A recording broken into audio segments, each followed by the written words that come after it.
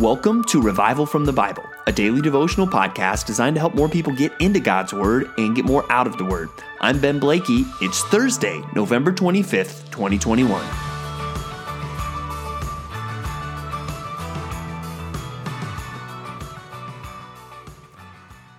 Well, happy Thanksgiving, everybody. I hope that you're having a great day and you get to spend some time with people that you love, just giving thanks to God for all the good things that He has done.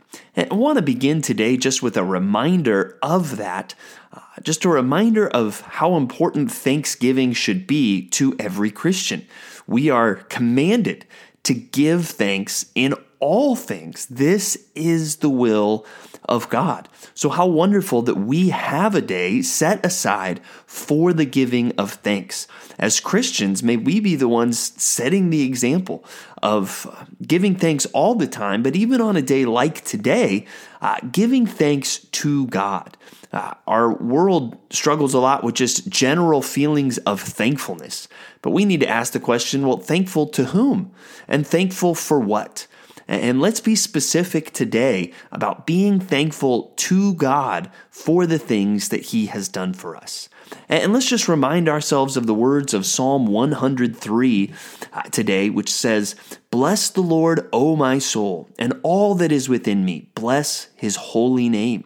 Bless the Lord, O my soul, and forget not all His benefits, who forgives all your iniquity, who heals all your diseases, who redeems your life from the pit, who crowns you with steadfast love and mercy, who satisfies you with good, so that your youth is renewed like the eagles."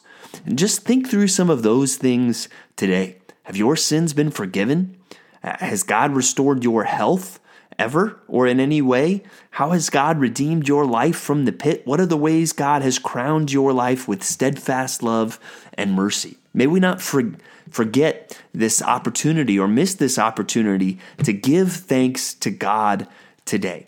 And what we're going to do now as we enter into this holiday, and many of you off work and are traveling for these next few days, we're going to just do shorter episodes each day to kind of keep us moving. And in each of those days, what we're going to focus on is our reading in Revelation, where we'll be reading Revelation chapter 2 and 3 kind of over the next few days, continuing to look at these 7 letters to the 7 churches. And today we're looking at Revelation 2:12 through 29. And as we look at those, that's going to be to the church at Pergamum and then also the church at Thyatira. Look at the letter to the church at Pergamum. It says, "And to the angel of the church in Pergamum, write the words of Him who has the sharp two-edged sword. I know where you dwell, where Satan's throne is. Yet you hold fast my name, and you did not deny my faith, even in the days of Antipas, my faithful witness, who was killed among you, where Satan dwells. But I have a few things against you. You have some there who hold to the teaching of Balaam, who taught Balak to put a stumbling block before the sons of Israel so that they might eat food sacrificed to idols and practice sexual immorality. So also you have some who hold the teaching of the Nicolaitans. Therefore repent. If not, I will come to you soon and war against them with the sword of my mouth." Wow. What an amazing statement there at the end. But what stood out to me is how he talks about how they live where Satan dwells and that they've been faithful. They live where Satan's throne is, and they've been faithful even though clearly someone among them has been martyred. And he doesn't say, well, hey, good job. At least you're a lot better than the culture. No, he says, no, some of you are actually starting to give in to sin and compromise. And that's just a good reminder for us that the standard is not the culture. Even though we might look out and see the culture getting worse and worse and say, well, hey, at least I'm not denying Christ, that's not the standard. The one who has the two-edged sword, He is calling us to holiness.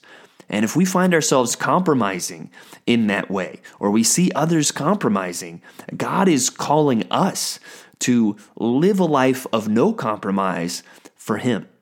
And so hopefully that's a little bit of a warning to us today and gets us to examine our own hearts. God, is there any way that even though I'm not denying you, is there any way that I'm starting to give in to just the ways of the world around me? And it even highlights in this, and then also in the letter to Thyatira, just the sin of sexual immorality. God, is there any way that I'm compromising? The world is just going crazy, but am I straying at all from what you would want? And those might be good things to ask ourselves in response to this reading from Revelation today. But I hope you have a wonderful Thanksgiving, giving thanks to God for the good things that He has done. And thanks for digging into God's Word with me today on Revival from the Bible. For more resources, check out revivalfromthebible.com. To learn more about Compass Bible Church Treasure Valley, go to compassbible.tv. The grace of our Lord Jesus Christ be with you.